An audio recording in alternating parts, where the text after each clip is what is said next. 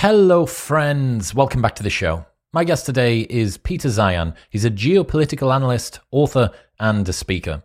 The world is changing faster than ever, and a lot of the countries, dynamics, peace treaties, and structures we're familiar with may be about to come to an end. Peter's job consists of him analyzing data from geography, demographics, and global politics to understand economic trends and make predictions. And if his predictions are correct, the next 50 years are going to look incredibly different. Expect to learn why China will lose half of its population by 2050, why globalization is coming to an end even though we're more connected than ever, why population demographics are one of the most important factors in determining the future, whether automation will help or hinder us, whether food shortages are actually something to panic about, and much more. This conversation, along with Nate Hagens and Alex Epstein, between those three, is a very interesting picture, I think, of the future. I like the fact that Peter and Nate and Alex are relatively positive. Like, they're actually optimistic about the fact that we can get through this stuff. It's not alarmism. It's not complete apocalyptic, naysayer, Cassandra complex stuff. It's people that have concerns about the direction that we're going in and need us to be prepared. And that seems like a much better approach than people that are crying the sky's about to fall. Anyway, this is a very interesting conversation, and I hope that you enjoy it. In other news, this episode is brought to you by Surfshark VPN. Using the internet without using a VPN is kind of like going out for a walk in a muddy field in the rain without any shoes or socks on. You can do it, but it's a bad idea. Also, using a VPN means that you have access to the entire world's Netflix library at the push of a button, and Surfshark allows you to use an unlimited number of devices, so your laptop, your phone, your iPad, even your smart TV, there is an app for all of those, and at the push of one button, you will have access to the entire world's Netflix library, all of the Marvel series and movies, and tons more stuff that you can't watch in whatever country you are in at the moment. And it will protect your browsing online. It'll stop your internet service provider from tracking what you are looking at. It'll stop phishing websites from trying to steal your data. It'll stop websites from split testing you on prices for products that you are already buying. And it does all of this for £1.59 or like $1.70 per month. Also, you get an 83% discount, 3 months free, and a 30-day money-back guarantee if you go to surfshark.deals/modern wisdom. That's surfshark.deals/modern wisdom. In other news, this episode is brought to you by Optimal Carnivore. Organ meats are some of the most nutrient-dense foods on the planet. Our ancestors prized them so much for their vital properties that they prioritized eating them first. The founders of Optimal Carnivore understood the amazing benefits, but found it difficult to source a variety of high-quality organ meat. They disliked the process of preparing them and trying to make them tasty, so they started sourcing 100% grass-fed organ meats from New Zealand, freeze-drying the organs and encapsulating them into convenient bovine gelatin capsules. The products are 100% grass-fed and grass-finished, free of hormones, pesticides, antibiotics, and GMOs. And if you are thinking you want to get some organ meats into your diet, you've heard about the benefits, and you want to start doing it, but you do not want to learn how to cook liver or brain or thymus or heart, they have a grass-fed organ complex which contains 9 different organs all blended together to ensure that you will get the perfect bases covered. And you can get 10% off all of Optimal Carnivore's products on Amazon by going to amazon.com/optimalcarnivore using the code WISDOMSAVE10 at checkout. That's amazon.com/optimalcarnivore and WISDOMSAVE10 at checkout. And in final news, this episode is brought to you by Crafted London. They are the #1 men's jewelry brand on the planet with over 500,000 happy customers worldwide. If you've been thinking that you need to get yourself or the man in your life a gift, this is a fantastic place to look for men's jewelry. They're sweatproof, waterproof, heatproof, gym-proof, and come in custom designs, gold and silver. There is pretty much anything that you would want. Necklaces and chains, pendants, bracelets, rings, and earrings. They're all subtle. Their designs are really cool. You can wear them with formal wear or casual wear or on a night out. And they come with a lifetime guarantee. If anything happens to the product for the entire time that you have it, they will replace it for free. Also, you can get a 15% discount off everything. This is the only discount that they do. You go to bit.ly/cdwisdom. That's bit.ly/C, wisdom. MW15 at checkout will get you 15% off, and they ship internationally. But now, ladies and gentlemen, please welcome Peter Zeihan.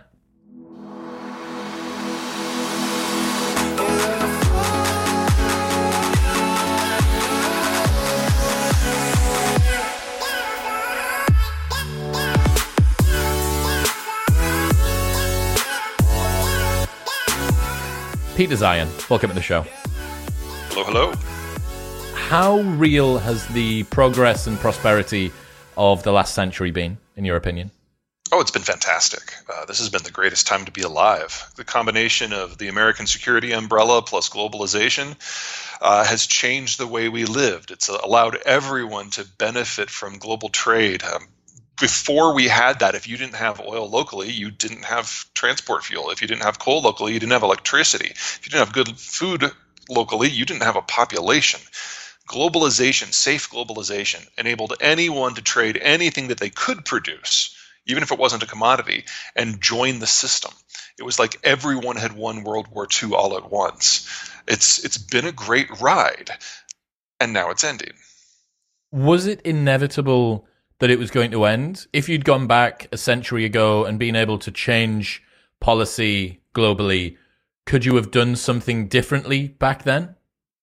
A century ago, probably not. There's a couple problems here. So first of all, when globalization really got going in the 50s, we started moving off the farms and into the cities to take manufacturing jobs. Now, when you live on a farm, kids are free labor. You have a whole scat of them. But when you move into a condo, kids are just really loud, expensive, mobile pieces of furniture. And adults aren't idiots, so we had fewer. You play that forward for 70 years, and it's not that we're running out of children. That happened 40 years ago. It's that we're running out of mature adults. And so the economic model of globalization is consumption-based, and it just doesn't work without people. So we've always known we were going to get here in the end. The Americans forced the issue. At the end of the war, we told everyone that we would patrol the global oceans so that anyone could send any cargo ship anywhere to trade in any product with any partner. That's what made globalization work. Now, we didn't do this because we were nice. We didn't do this because it was a trade program. We did this as a bribe. This is what we gave everyone so that they would join us against the Soviets. Well, the Soviet Union collapsed in 1992. So Americans have been electing ever more isolationist and populist leaders ever since. So for you to believe that globalization can continue, you have to believe that A, it doesn't require consumption anymore, and B, that the Americans will continue to bleed and die so that the Chinese can get energy. That's a bad bet. Before we start talking about where we're at and what that means for the future, is there anything else that we need to understand about how we got here, about any of the fundamental principles that we're going to be talking about? We'll bring them up as we go, but those are the two big things. The demographic flip, well past the point of no return, and the Americans have largely checked out. You say that 2019 is the best that the world will ever be. What was particularly special about that one year? So think of your demographic profile as a pyramid. Children on the bottom, retirees at the top, mortality built it into a pyramid. As we industrialized and urbanized, it became more of a column and eventually an inverted V with more mature adults than children. In 2019 was the last year before the baby boomers really got into retirement in a big way. So we had this massive post-war generation throughout the Western world that were all, on average, 63. So they hadn't retired yet. And all of their investments and all their retirement savings were churning along, providing capital for the whole system. We still had a huge amount of consumption out in the world. But you fast forward 3 years, this year, on average, they turned 66. So it's over. We've lose their consumption. We lose their investment. They have to liquidate all their stocks and bonds and go into T-bills and cash because they won't have the ability to recover from a crash. And we're also seeing some of the fastest demographic aging in human history throughout the developing world, with China being the far most advanced. So we're losing the investors, we're losing the workers, we're losing the consumers all at the same time. On top of that, we had Trump, and we had COVID, and now we've got Biden, and then we had Brexit, and everything that used to tie it all together has been broken apart either on purpose or just because of the strategic trends that were already in play. We're never going back. Consumers, investors, and workers. Those are the three main things that people of working age and above school age give us? Absolutely, and we're running out of all of them. And you need those to continue to grease the system. They're the people that drive not only creativity in terms of pushing technological progress forward and bits and pieces, but they also inject capital into the system. They're the ones that are spending on consumer goods, so on and so forth. So they just provide financial lubrication and also the worker power, the employee power. Right. You can kind of split it into two general categories. For people roughly aged 18 to 40, maybe 45, those are your young workers, relatively low value add, relatively low cost, but they're at the height of their consumption because they're raising kids and buying homes. So that's where most of the economic activity that drives a modern system comes from. Once you pass 45 up until 65, the kids are moving out, the house has been paid down, but your income keeps going up. So the delta between your income and your expenses gets very, very large. And that's where all the financial heft comes from. But these are also our most productive workers because they literally have decades of experience.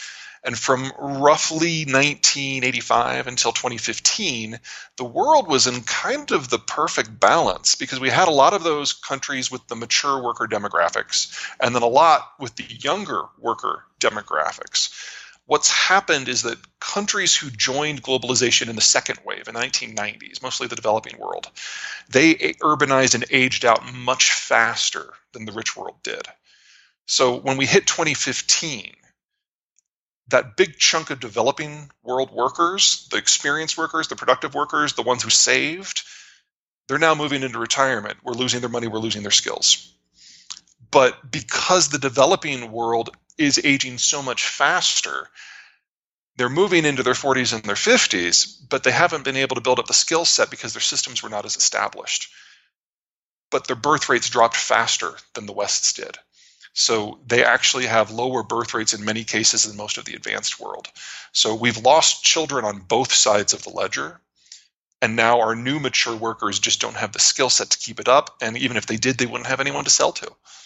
When old people die, do they not pass their money down as either inheritance or inheritance tax? Does that not go back into the system in one way? They do, and if they died at age 66, that would be great from an economic point of view. Unfortunately, if that's the right word, people continue on for 20, 25 years after retirement. Now, this is going to sound really weird, but in the United States, this is less of a problem. Number one, our baby boomers actually had kids, so we do have a replacement generation. We know them as millennials. We can talk about them later and all their faults, but ultimately they're there, and that's a good thing. Second, we have a really high mortality rate among people over age 55 in the United States. I mean, the delta between the average age of mortality in Europe versus the United States is in excess of 10 years. So we will get that churn a lot faster than Europe will. That's interesting. Okay, so which countries at the moment have got the worst demographics? Which countries should be very concerned about the ratio of young to old? The worst in the world is China. They've been in the process of updating their data over the course of the last couple of years, and they're now starting to publicly admit that they overcounted by 100 million people. All of those people would have been born since one child, so age 40 and under, the young worker demographic, the childbearing demographic, and 2/3 of them are probably women. So best guess is that China only has 1.3 billion people now. The population probably peaked more than 10 years ago, and by 2030, there will be more retirees than workers, and by 2050, the entire population of China will have dropped below 650 million. That's wild. It's beyond terminal. Yeah, so the Chinese system collapses this decade for sure. Assuming nothing else goes wrong, and there's plenty other competitors to put the bullet in China's head. Dude, that is crazy. Okay, so... Yeah, all the way from pre-industrial to post-industrial collapse in 45 years. But, just for the people that don't understand about how the one-child policy and the preference for boys over girls and stuff created this landscape, what's the high-level view of that? Sure. Well, there's two things. First of all, of course, is one child. Mao was concerned that they had a young upcoming generation after World War II that was going to eat the country alive. So they went to a two-child policy, ultimately to a one-child policy, and that was not loosened until 2015. But by that point, the damage was already done because there was a second factor. Remember, countries that industrialize later can follow the path of those who came before. They can skip some steps. So China was the fastest ever industrialization experience. What the United Kingdom did in 7 generations, the Chinese did in 1. And so they crammed 7 generations of economic growth and development into 1, and that's why their growth rate has been so impressive. But you can only do that once, and now it's behind them. And now they have no children, and they have very few people under age 45. Is population growth and collapse similar to an R0 number in a way, that more people allow you to have more children, which gives you more people to have more children, but if the reverse is happening, then it causes a nosedive? You're absolutely right there. Now, I don't want to say that unchecked population growth is necessarily the way to go. That's not what I'm after here. I mean, you require a balance between children, young workers, and mature workers. If you don't have enough mature workers, you don't have the capital. If you don't have enough young workers, you don't have the consumption. If you don't have the children, you don't have a future. China is already out of those last 2 categories. And so we know where this leads. It leads to 0. Given the fact that humans are being, I think it's every 3 generations lives for another generation at the moment. Around about every generation lives 8 years longer than the generation before. Increased healthcare, health span, better access to. That is only true in the shift from pre-industrial to industrial. So you get that once. Well, it depends upon how you apply the lessons to your system. In the case of Europe, I'd say they got it 3 times. But there's definitely an upper limit. One of the things to keep in mind, especially when you're talking about European demographics, is that in Europe, people are not living longer. Overall lifespan has not improved. What's improved is we've gotten rid of a lot of mortality. So the things that used to kill you when you were 0 to 65 don't kill you anymore. Right, okay. That is going to change the shape of demographics as well, Yeah. right? The fact that young people are able to get old more easily, say. More safely. More safely, yeah, precisely. So I guess there's just a lot, over the last 100 years, we've seen such change. It's not just been technological change, but downstream from that is what's happened demographically and how that's influenced the demography. Okay, so if Modern medicine, electricity, sewage. Yep. Yeah. If China's got the worst, what are some of the areas that have got better looking demography? The 3 countries in the world, in the advanced world, actually in the advanced and in the developing world, New Zealand, France, United States, and largely for the same reason. They're countries that have a little bit more physical space. So their cities tend to be more of a sprawl. You're more likely to have a backyard. More people can live in the countryside and be economically viable. So when these 3 countries urbanized, they did it at a slower rate, and they remain the 3 advanced countries with the lowest urbanization rates in the world. In the advanced developing world, the closest one is going to be Mexico, and for similar reasons. Central Mexico, which is on a highland massif, is just one giant suburban sprawl. And that means that people can have more children. Now, all of these countries still have their own demographic hiccups. They all have the baby boomer problem. It's just that they all have replacement generations. I had a conversation with Jordan Peterson about this at the start of the year, and I did some research before. Is the country with the highest current birth rate per family Chad? Could be somewhere in Africa, I'm going to guess, with around about 8. Probably somewhere in Central Africa. Yeah, Chad, Nigeria, that cluster. But I'm going to guess that just lots of children isn't necessarily a good answer either, because you then lock yourself into potential futures. You can't birth any more or fewer 5-year-olds now. It's whatever happens this year 5 is now. years ago. Yeah. Yep, precisely. So in the case of sub-Saharan Africa, and this is a very broad array of countries, it's very difficult to make a generalization. They've started to industrialize. And so they're going down the same path that everybody else did. And the first step of that path is lowering infant and child mortality.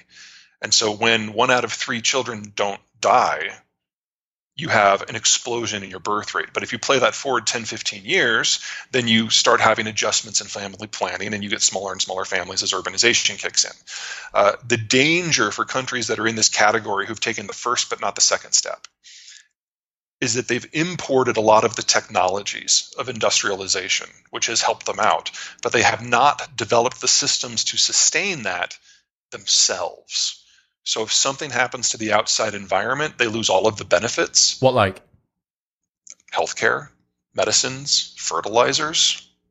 It's very easy for me to see a lot of these countries facing famine in the not too distant future, because if you break down globalization, yes, that means it's difficult to get oil or manufactured goods. I'm more concerned about agriculture. Agriculture is by far the most delicate and vulnerable of the economic sectors because it needs the equipment, it needs the finance, it needs the fertilizers, it needs the trade options. You break any of those, the whole system falls apart.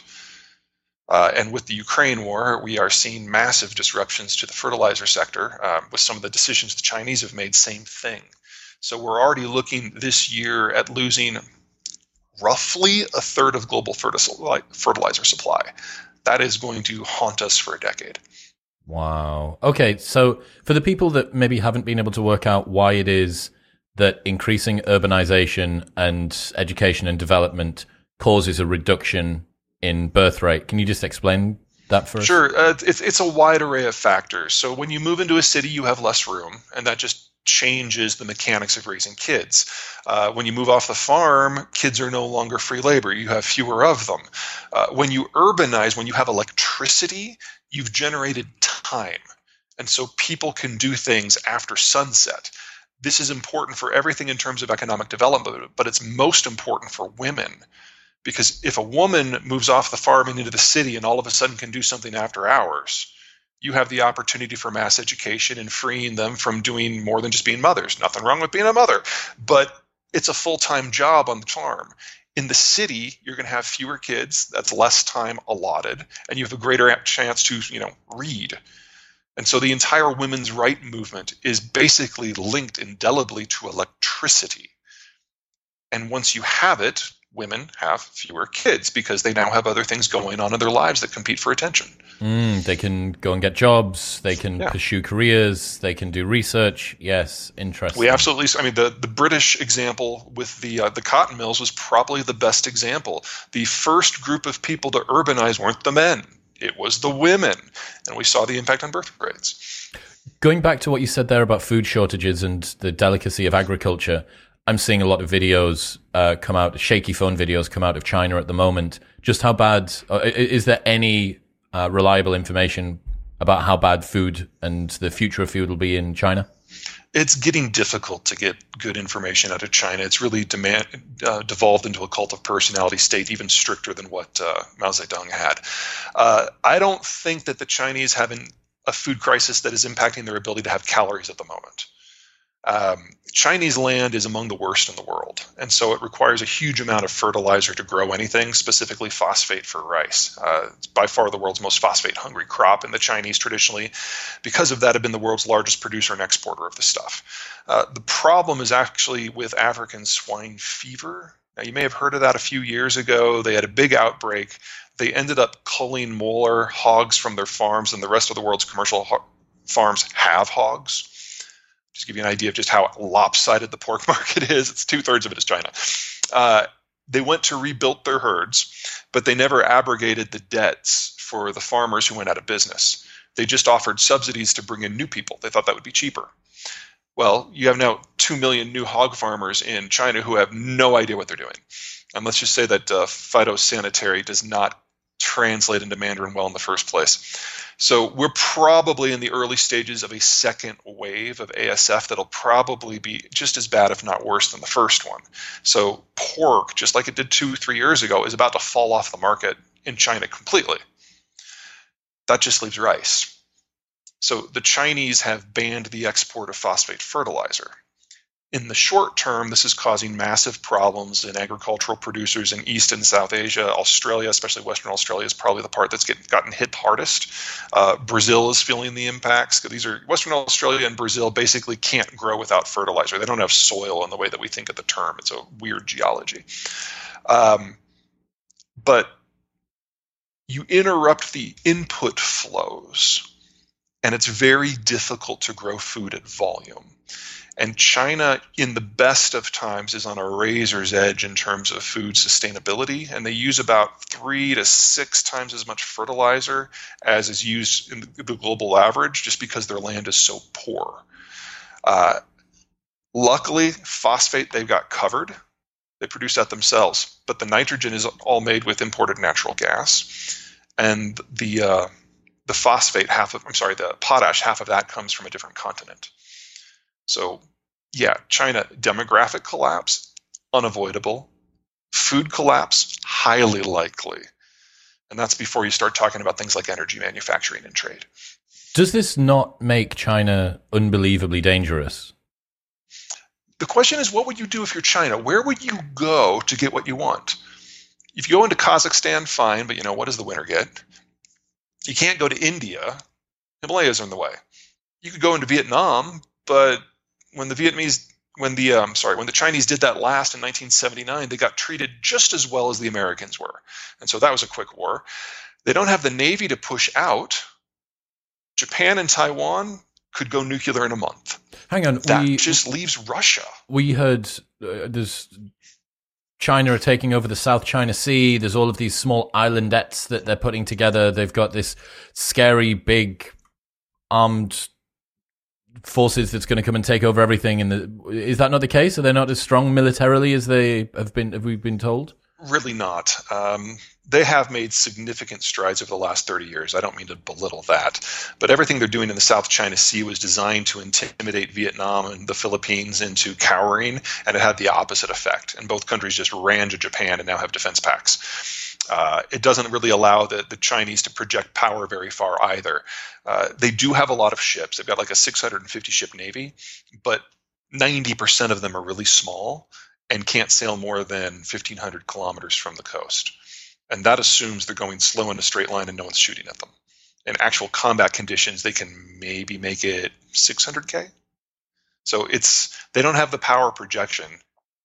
And they're the country in the world that is most dependent on reaching the world in order to reach markets and resources.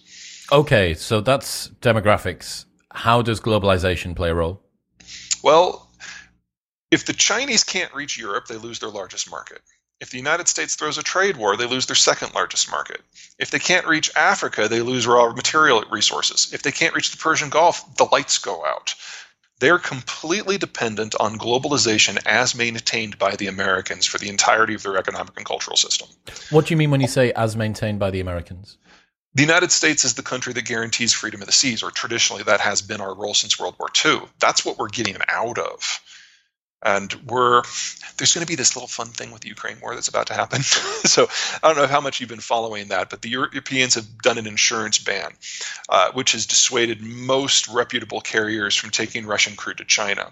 So the Chinese and the Russians rented a bunch of super tankers, lashed them together into a raft off the coast of Portugal. And they're bringing shuttle tankers from Russia's ports, which can't take super tankers, and doing sea-to-sea transfers in the middle of the Atlantic. I can't wait for somebody just to do and just grab it. It could be Portugal. The Chinese don't have the naval capacity to put anything that far out, neither do the Russians. But someone soon is going to do that, and that's going to shut down the entire energy trade out of Russia. I'm a little surprised it hasn't happened already, but it's going to be a fun day when it does go down.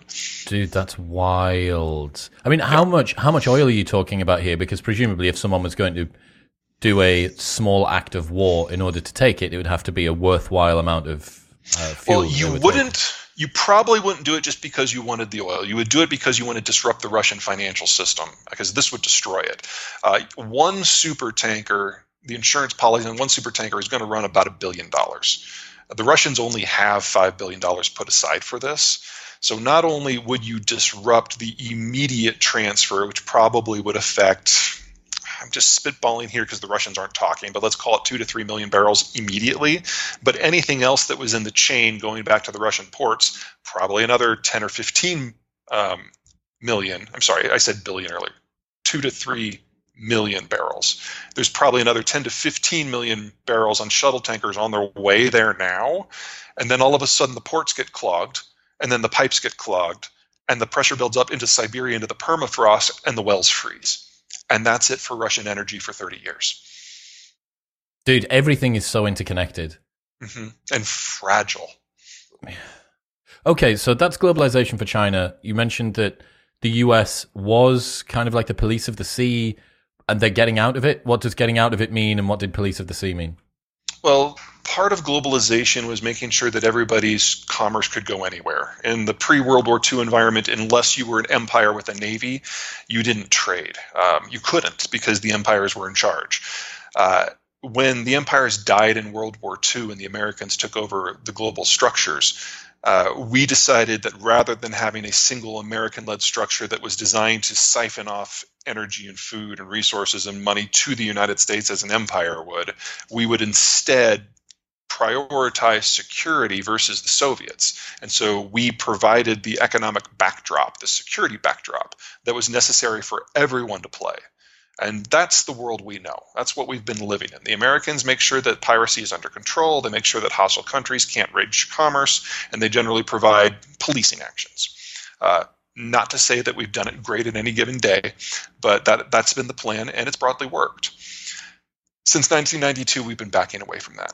We've been closing down our overseas bases. We've been retooling our military, so it's not destroyer heavy and designed to patrol. It's carrier heavy and designed to hammer things. So we now have 11 supercarriers. By the end of this decade, we'll have 14. One of them is more powerful than all but 9 of the air forces on the planet. And that assumes a fair fight. And the whole idea of a Navy is it's never a fair fight because ships move. We learned this from you. And so it's really one of our new supercarriers can take on any but one of 3 air forces in the world. And we're going to have 14 of them. So that's great if you want to knock off a country. If you want to patrol the global oceans, no, because you can only be in 14 places at once, and that assumes they're all at sea, which never happens. So we no longer even have the military structure that is necessary to guarantee global commerce. No country in the world does. So the most likely outcome of this is we'll get a series of regional powers that have military force that is capable of kind of making a bubble, a little sphere of influence, and there will be trade within those bubbles. But the trade between the bubbles is going to be very, very sketchy, difficult to regulate, difficult to protect, and by definition can't really be very long distance. That eliminates a lot of what's out there. What are you protecting the seas from? Is this criminals and people that are going to steal ships? Is that the risk that happens? I'm trying to work out the difference between the current state and a state where there are a few destroyers patrolling the seas. Well, pre-World War II, it was usually imperial competition. If you didn't have something that you thought you needed, you went out and you took it. And if somebody else had it, you had a nice little war with a naval component. During the Cold War, just during the post-Cold War era, piracy has come back in a very big way. It's more an irritant, but if you look back to pre-World War II, privateering was all kinds of fun. And the idea that you didn't have to go out and raid your opponent's shipping yourself, you could just hire someone to do it, I expect to see a lot more of that. Oh, so that was what I was thinking. I was thinking this sounds very primitive, very medieval, that countries that publicly are at peace and have their diplomats going to visit each other and conversations and they're sat around tables together agreeing about stuff, that they would try and steal shipments of potatoes or whatever it is that's going on, or metals. That seemed a little bit unlikely, but what you're saying is that there are ways around committing outright acts of naval war by... I mean, you can have state piracy, basically using your military to grab things direct. You can have privateering, where you rely on third parties to do it and provide safe harbor. And then you can have flat-out piracy. We've dealt with all of them in the past. We're going to have to deal with all of them in the future.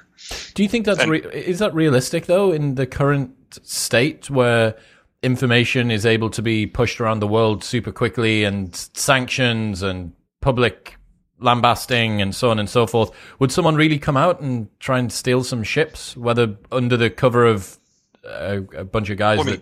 Russia's been doing it for 6 months. Okay, yeah. They are at war, though, right? When you break down the rules of action and when you remove the security guarantor, countries do what they feel they need to, whether it's out of opportunity or desperation.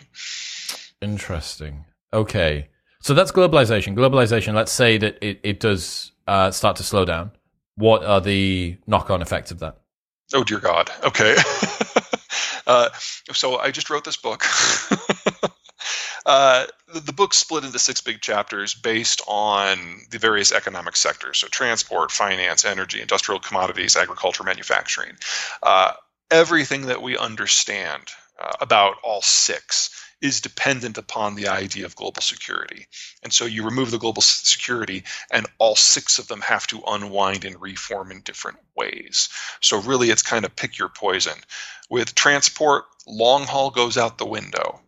That's an end to, among other things, super tankers. So if you are getting your oil from 3,000 or more miles away, you're out of luck. Ships are going to have to be smaller and go faster because the concentrated risk that a giant container vessel has, you lose one of those and the shipping company goes away. If you're doing smaller tankers or smaller ships that are going faster, they can't carry as much, you just lost most intermediate goods trade. That's an end to electronics manufacturing in its current form. So you can play this on really any topic that you want, but the structures that have all held it together and made it work are dependent upon the ceiling not falling, and it's falling. It seems to me like the current way that the world's set up has got most people, myself included, to believe that everyone's just a bit nicer now than we were for most of human history. Do you understand what I mean? That I totally do. How would you say it's global policing masquerading as virtuous human nature? We established penalties for people who didn't play. And because the Americans started with Europe, which was the headquarters of most of the empires, it stuck. The only non-European empire that mattered at the time was the Soviet Union, which was the target of all this, and Japan, which was subjugated. So everyone who in the past had been a bad actor, if you want to use that very loaded term, all of a sudden was on the same side. Everyone who had ever had a projection-based military throughout human history was in the same coalition. It worked for a while. You've said that energy is one of the subcomponents of globalization, presumably because in order to get the energy, you need to move it around the world in order to take it from where it's taken from to where it needs to be used. Is just how crucial of a point is energy? Because Alex Epstein's been on the show, Nate Hagen's been on the show, Richard Betts from the IPCC's been on the show. I understand that they have their priors with regards to where their research lies, but obviously their focus is that, especially with Nate, energy is absolutely everything. What are your views on the current sort of state of the energy climate and then moving forward climate change as well? I would say that there's not a lot of light between me and those names. I mean, obviously, when you get into the details, analysts can quibble about everything, they do, absolutely. But the core idea that without energy, none of this works is solid. We've spent the last 70 years bringing the energy from where it's produced to where it's consumed, which means primarily from the Middle East to Europe and East Asia. North America is more or less a self-contained component, even was before the shale revolution. Now it certainly is. That was one of the prices the Americans paid in order to get their alliance, is making sure the energy would flow. In the environment we're in now, we're at a risk of losing all Russian crude. Now, I've always thought this was going to happen eventually. I didn't think it was going to happen this soon. Russian crude is what has largely fueled the global economic expansion since '92. Because when the Soviet system collapsed, their energy production did not, and all of their commodities were just dumped on the international market. And that has kept prices relatively low for 35 years. That period is now closing. And so we're going to lose 5% of global crude, which doesn't sound like a big deal until you remember that energy demand is inelastic. And a 5% loss in crude can easily generate a tripling in price. So an energy-induced depression that is broadly global in scope will start because of the Ukraine war at some point. And this is probably the reason that no one's gone after that raft yet, because that would be the death blow for the Russian energy sector. So that would kind of be like, have you seen Margin Call, the movie? Not recently, no. But do you remember what it was about? It was the 2008 financial crisis, and it's semi-fictional, and they bring everybody in overnight, and they say, look, if you decide to do this, if you decide to dump all of everything into the market, you are choosing to begin the most Armageddon-like financial situation that anyone's ever seen. So that's interesting, that for somebody to go and do that, they're aware that downstream 5 degrees of separation, there are a bunch of externalities that are basically going to ruin everyone. Crash the whole system. Yeah. Now, the math is going to be different for everybody. Like take Latvia. Latvia has the capacity to do this. All they have to do is grab one shuttle tanker as it's leaving St. Petersburg. That would do it. And the Latvians have already managed to wean themselves off of Russian crude. And while it would crush most of their European partners, they would see the destruction of the primary income stream for Russia as an unalloyed good. Or consider the Americans. We're self-sufficient. We have the capacity of putting a wall around our energy exports so they stay at home. So we could actually see energy prices in the U.S. go down because of this. But then the rest of the world would lose access to Russian and American crude at the same time. So everyone has their own math to run. And a lot of it is going to depend upon how everyone interprets the loyalty or the actions of their allies. So, I mean, look at Germany.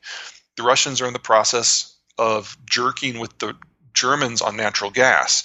And, you know, for those of us in the rest of the world, like, yeah, natural gas, it's an energy source, whatever, no biggie. That's not what it is in Germany. The entire German economy is based on taking cheap Russian gas, processing it into petrochemicals, and then using those inputs in their entire manufacturing sector. If they lose that gas, it's not just that electricity prices go off. It's that the German manufacturing model fails. So the Germans are being presented with the choice. Leave the coalition and keep the lights on, or lose your gas and no longer be modern. So what's more important to the Germans, being Western or being modern? That's a shit choice.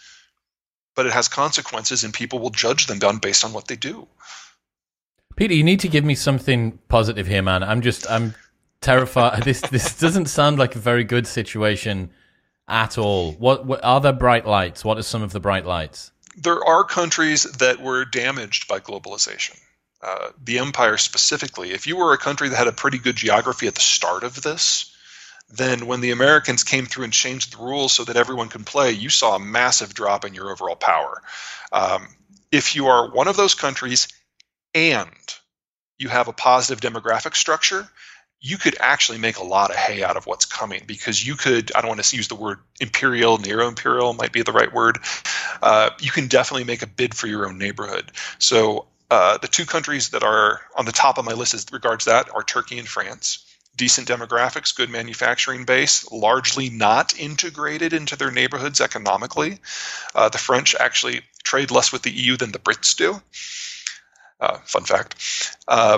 And I can see part of Western Europe becoming part of a French fiefdom, and obviously parts of the Middle East for Turkey. I would have put Japan on that list, but the Japanese managed to cut a deal with both Donald Trump and Joe Biden, which makes the Japanese the only people who have been able to get on with both sides of the American spectrum of late. So I think they've basically agreed to partner up with the U.S. rather than go their own way, which I think will be the best for everyone in the long term, unless you're Chinese, of course. How's the UK going to do? That's up to you. You really need to figure out this Brexit thing. I mean, it's just, yes, you've left, but you still don't have any plan for what's next, and that is really hurting you. With every day that is pushed off, your negotiating power with whatever the structures of the future end up looking like are going to be weaker and weaker. And you're very rapidly getting to the point where the only option you're going to have is a trade deal with the United States on America's terms. There are worse things that could happen, but we will be as what's the best way to phrase this? We will be as gentle in the negotiations as we were during the Lend-Lease talks, where you basically had to give up half of a hemisphere of military presence in exchange for 40 destroyers that you're used to laugh at because they were so bad. Not good. It doesn't seem. No, it's not a good negotiating position, that's for sure. Okay. You think that Mexico is going to be a big part of America's future? Also, Canada's good because it's able to. Yeah, because it's able to do good immigration. It's able to keep its demographics pretty well. What's the future for America look like, in your opinion?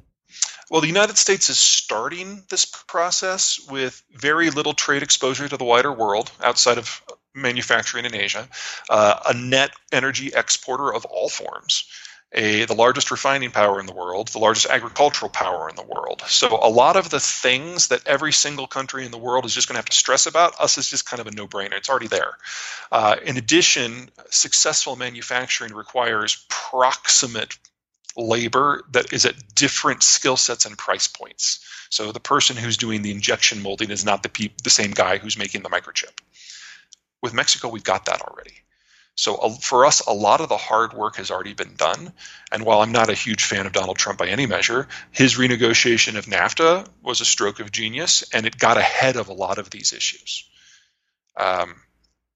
Because of that, North America as a unit looks pretty strong. And we're already seeing established linkages to other powers that might be useful. So we, for example, already have free trade deals with Colombia and Chile, which are, in my opinion, the two most dynamic South American economies. We already have a long-term agreement with both the Koreans and the Japanese. The Australians have a free trade deal with the United States, and we're in league with the Australians and the Japanese, really starting to become engaged with Southeast Asia, which is another part of the world where the demographics and the geography line up. So that kind of greater American co-prosperity sphere is about as good as it's going to get. I mean, you'll have to deal with the Americans. We tend to be a little twitchy sometimes, but we're twitchy in a different hemisphere for most of the partners, which most people really like. In your neck of the woods, France is just going to be completely insufferable. Because they're going to become the broker for the Germans. They're going to become the first power in Iberia and in Italy, and they're probably going to make a bid for the Low Countries too. And the longer it takes the UK to become a self-sustaining power again, the more advantage the French are going to have in rewriting the local rules. So a good example is that you've built these two super carriers. They're top-notch pieces of equipment. But between budget cuts and austerity and the financial crisis, you let the rest of your Navy die. So you've got these two fantastic vessels with no defensive rings, which means the only way that you would ever let them leave port is if they're sailing as part of an American battle group. Again, not a good negotiating position. What ways could America mess this up? Oh, so many. We're in one of our once in every generation or two political reshufflings, and as long as that is going on, we really don't have eyes for the rest of the world. So there's a huge strategic and economic opportunity here for the long run if the United States chose to lead and kind of define what the new world was going to be. What I've outlined here is probably what's going to happen on autopilot, and in many cases because the Australians and the Canadians and the Japanese are doing most of the diplomatic heavy lifting. Thank God they're there, because it would be a mess otherwise. One of the great things to keep in mind about the United States is because the population is so big and so young, and because the land area is so huge and so fertile, we've never had to be at the top of our game. We can rely on geography and demography to do most of the heavy lifting for us, and that allows our politics to be completely batshit. And that's where we are now. There are many degrees of freedom that you can mess up within. Yes. This isn't France, where if you screw up, you have to pay for it for 2 generations. If the US population is big and young, does that not mean that downstream from that, you need to have an even bigger, younger population in order to not end up with that inverted pyramid shape on your demographics? It's definitely possible. While most of Europe and Japan and Korea have that V shape in their demographics, ours is more of a double hourglass, because we've got a bulge where the boomers are and then a bulge where the millennials are, but then a big cutout for Gen X and a big cutout for the Zoomers. The ins and outs of that are going to dominate our economic and our financial world for forever. So right now we're about to go through a capital crunch. In 15 years, when the millennials are in their 50s, we will be going through a capital boom. As a rule, large generations make large generations and small generations make small generations. So we would expect this wave to continue. What that means is that the American propensity for overdoing things and then overcorrecting, that's just part of our DNA now, and it's backed up by our demographics. That will take us all number of bizarre directions, and we will drag along a lot of other countries for the ride. I was with Jonathan Haidt a few months ago at the Heterodox Academy conference, and he was talking about the dangers in the dating market for Gen Z at the moment, the high levels of social anxiety, the fact that you've got 1/3 of people aged 18 to 35 are still living at home with their parents. The number of 18 to 30-year-olds reporting no sex has tripled in the last 10 years from about 10% to 30%. A bunch of things that are causing young people to be less socially out there, presumably to have children later. I think it's 2019 that for the first time ever, more women had children over the age of 40 than under the age of 20. For the first time ever in history, more women at the age of 30 were childless rather than with child. So all of these things seem like they would predict a ever-aging generation or an ever-aging demographic. What your suggestion is that you have this sort of hourglass shape and there will be some sort of inflection point, presumably with the 15-year capital boom that would that should hopefully encourage more families, more children, more population, offset this going from an hourglass into a inverted pyramid. That's what the data we have today suggests, but I've got to underline we're in uncharted territory here. The world has never had a population bust without having some sort of massive endemic disease or war event. So when I say, the Chinese collapse has to happen, I don't know how you make it work without kids or young adults. When I say that the Americans are going to experience another baby boom as the millennials really come into their own, history and data suggests that, but we've really never seen this combination of factors before. The Zoomers, I have concerns. They are not like millennials. Millennials are very outgoing. They're very social, because they were raised by the baby boomers and they were always told that they were special. That's one of the reasons why 1/3 of them still live at home. The Zoomers were raised by Gen X, my generation. And we took a very different view of things. We kept track of the score at the soccer game. We wrote it down. We showed it to them before each game. We read it to them to bed so that they wouldn't forget. And when they turn 18, they're the hell out of the house. They're insular. They're competitive.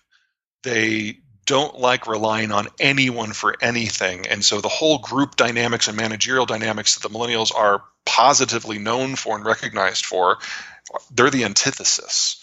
Their dream job is to code alone in the dark in a closet. And that makes it hard to have kids.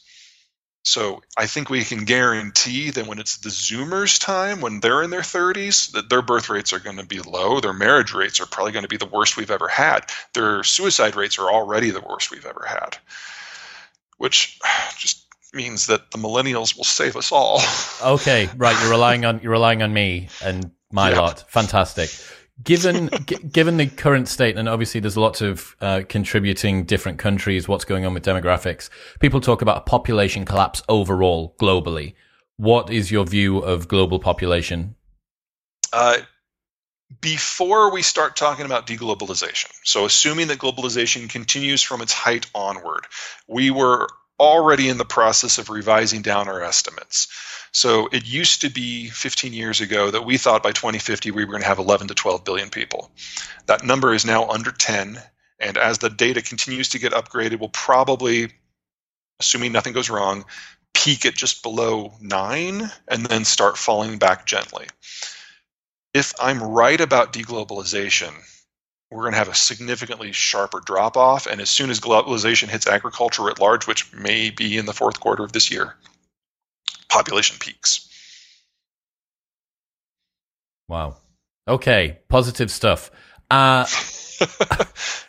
Looking at the ways in which population collapse and the reduction of that could be tied in with automation, is there any technological savior that can come through and assist us with the problems that we're facing at the moment? There's always unknown unknowns when it comes to technology. I'm aware of that. But are there things that you can foresee if we get particular advancements that may alleviate some of this? Absolutely. So pros and cons. There are a lot of technologies with automation, AI, and robotics that look really good. Now, AI, the whole idea of general AI and Skynet, we're decades away from that. So I'm going to just put that in a box. I'll let Elon Musk talk about that. AI is all about image recognition today and getting it so that machines can recognize different things and then do pre-programmed tasks. There's no real autonomy, but it's automated. That allows manufacturing to reshape, but it also requires massive economies of scale. The most expensive thing a country can do isn't industrialize, it's to automate.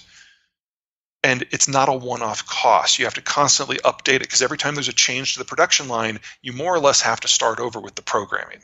So it's a very expensive way to go. It does use different labor and less labor, but it's not clear to me that it really moves the needle in a huge way.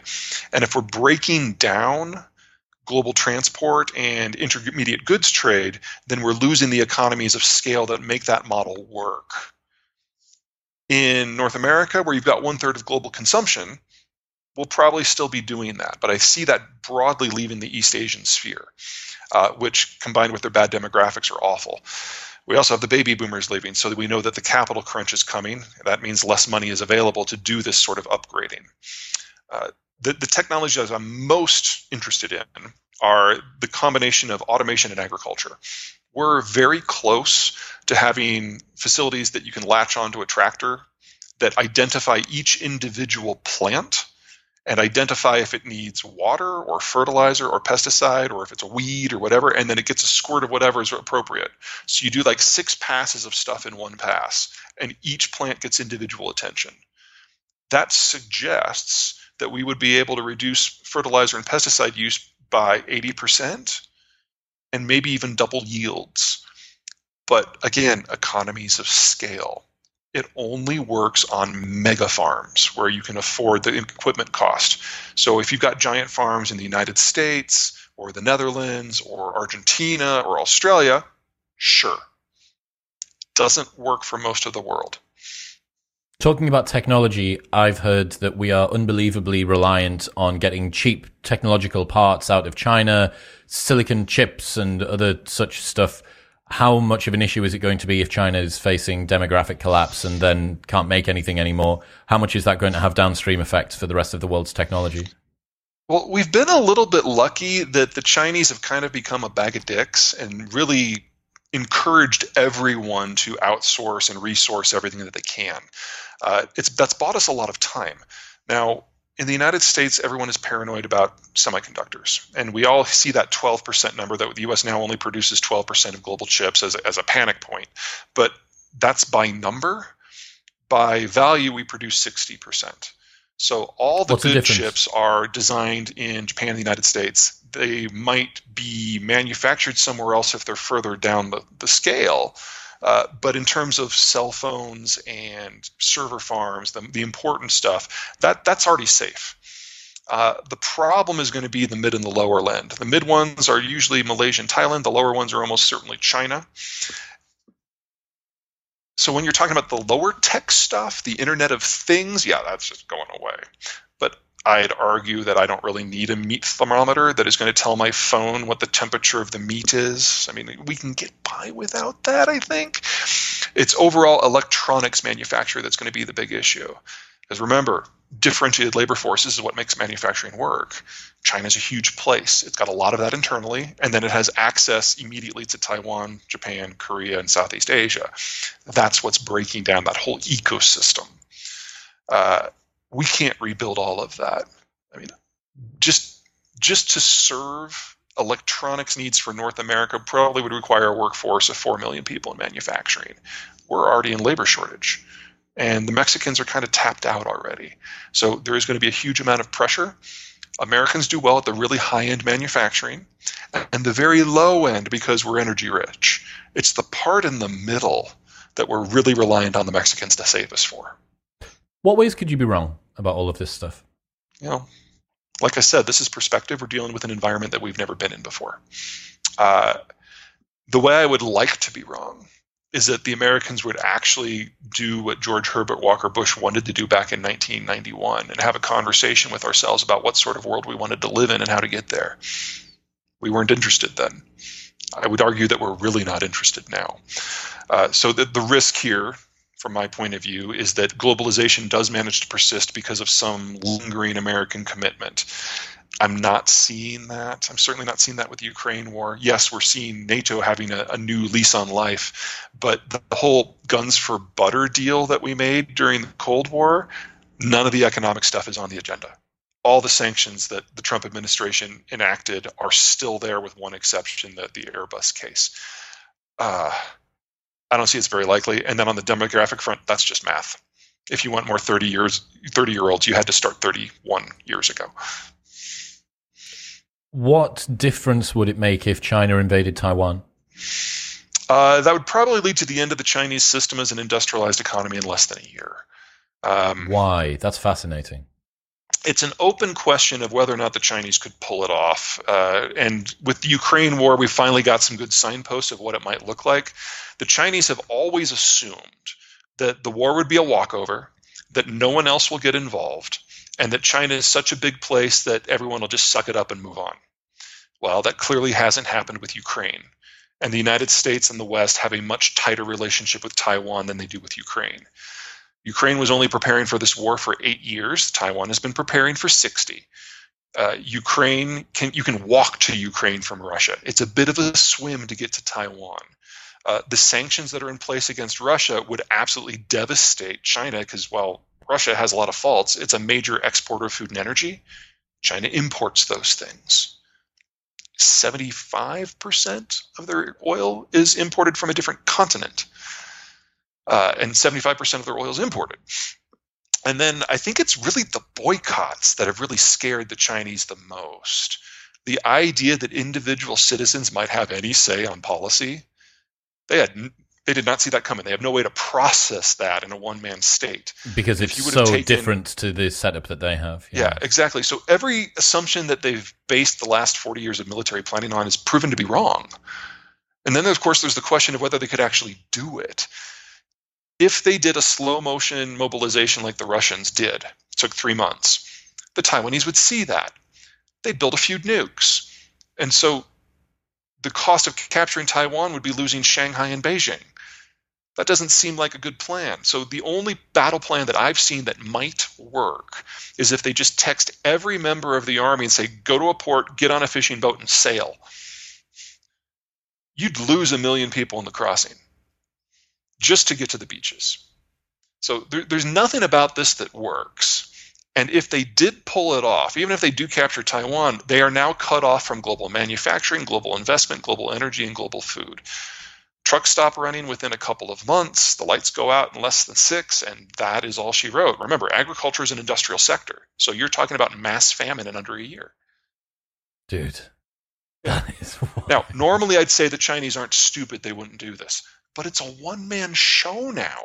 And nobody wants to bring Xi any information because they don't know how he'll react. He's shot the messenger literally so many times that everything is a surprise to him. Yes, I understand what you mean.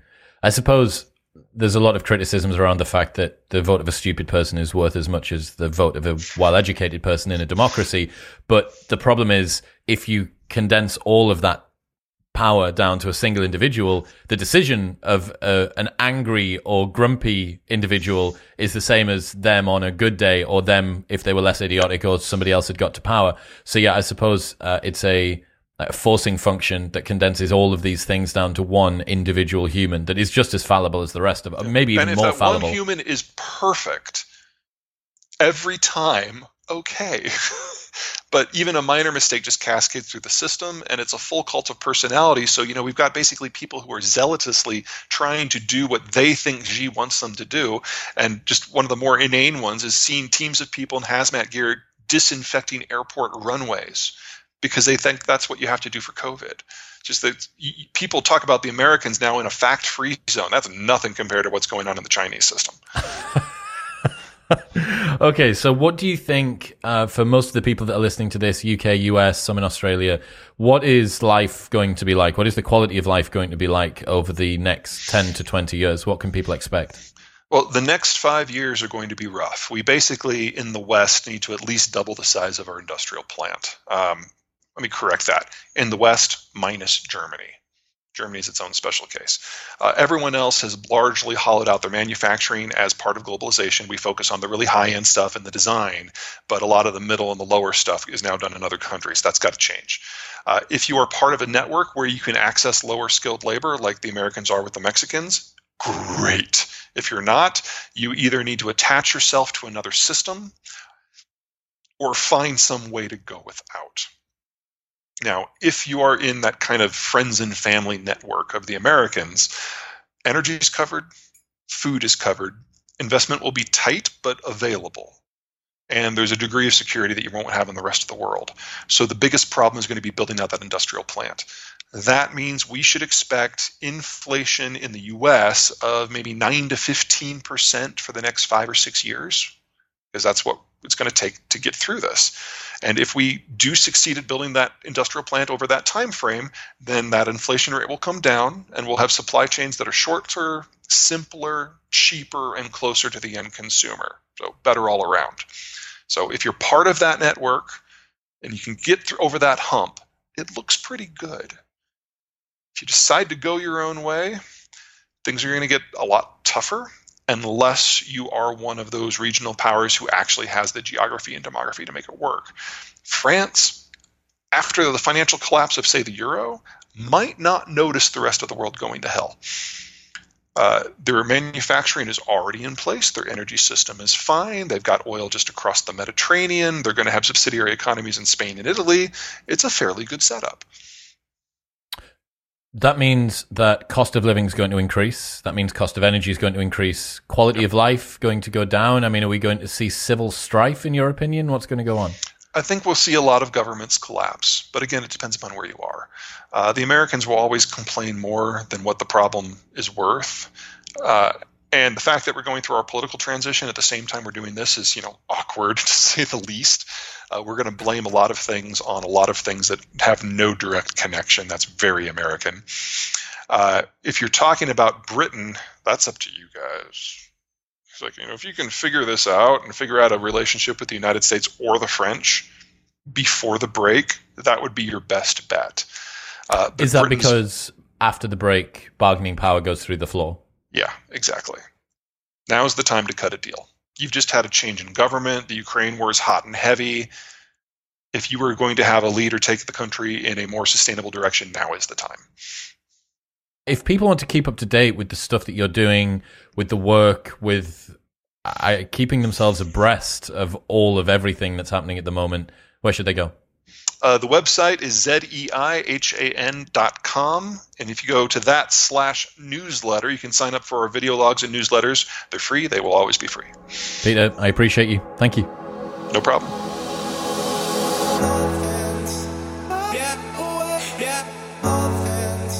Thank you very much for tuning in. Don't forget that you might be listening but not subscribed, and that means that you're going to miss episodes when they get uploaded. So if you want to support the show and make me very happy and ensure that you don't miss episodes, press follow on Spotify or the little plus button in the top corner on Apple Podcasts. I thank you. Also, don't forget there is an 83% discount, 3 months free, and a 30-day money-back guarantee waiting for you from Surfshark VPN by going to surfshark.deals/modernwisdom. You can get 10% discount on all of Optimal Carnivore's products at amazon.com/optimalcarnivore and the code WISDOMSAVE10 at checkout. And you can get a 15% discount on Crafted London's jewelry by going to bit.ly/cdwisdom and the code MW15 at checkout. I'll see you next time.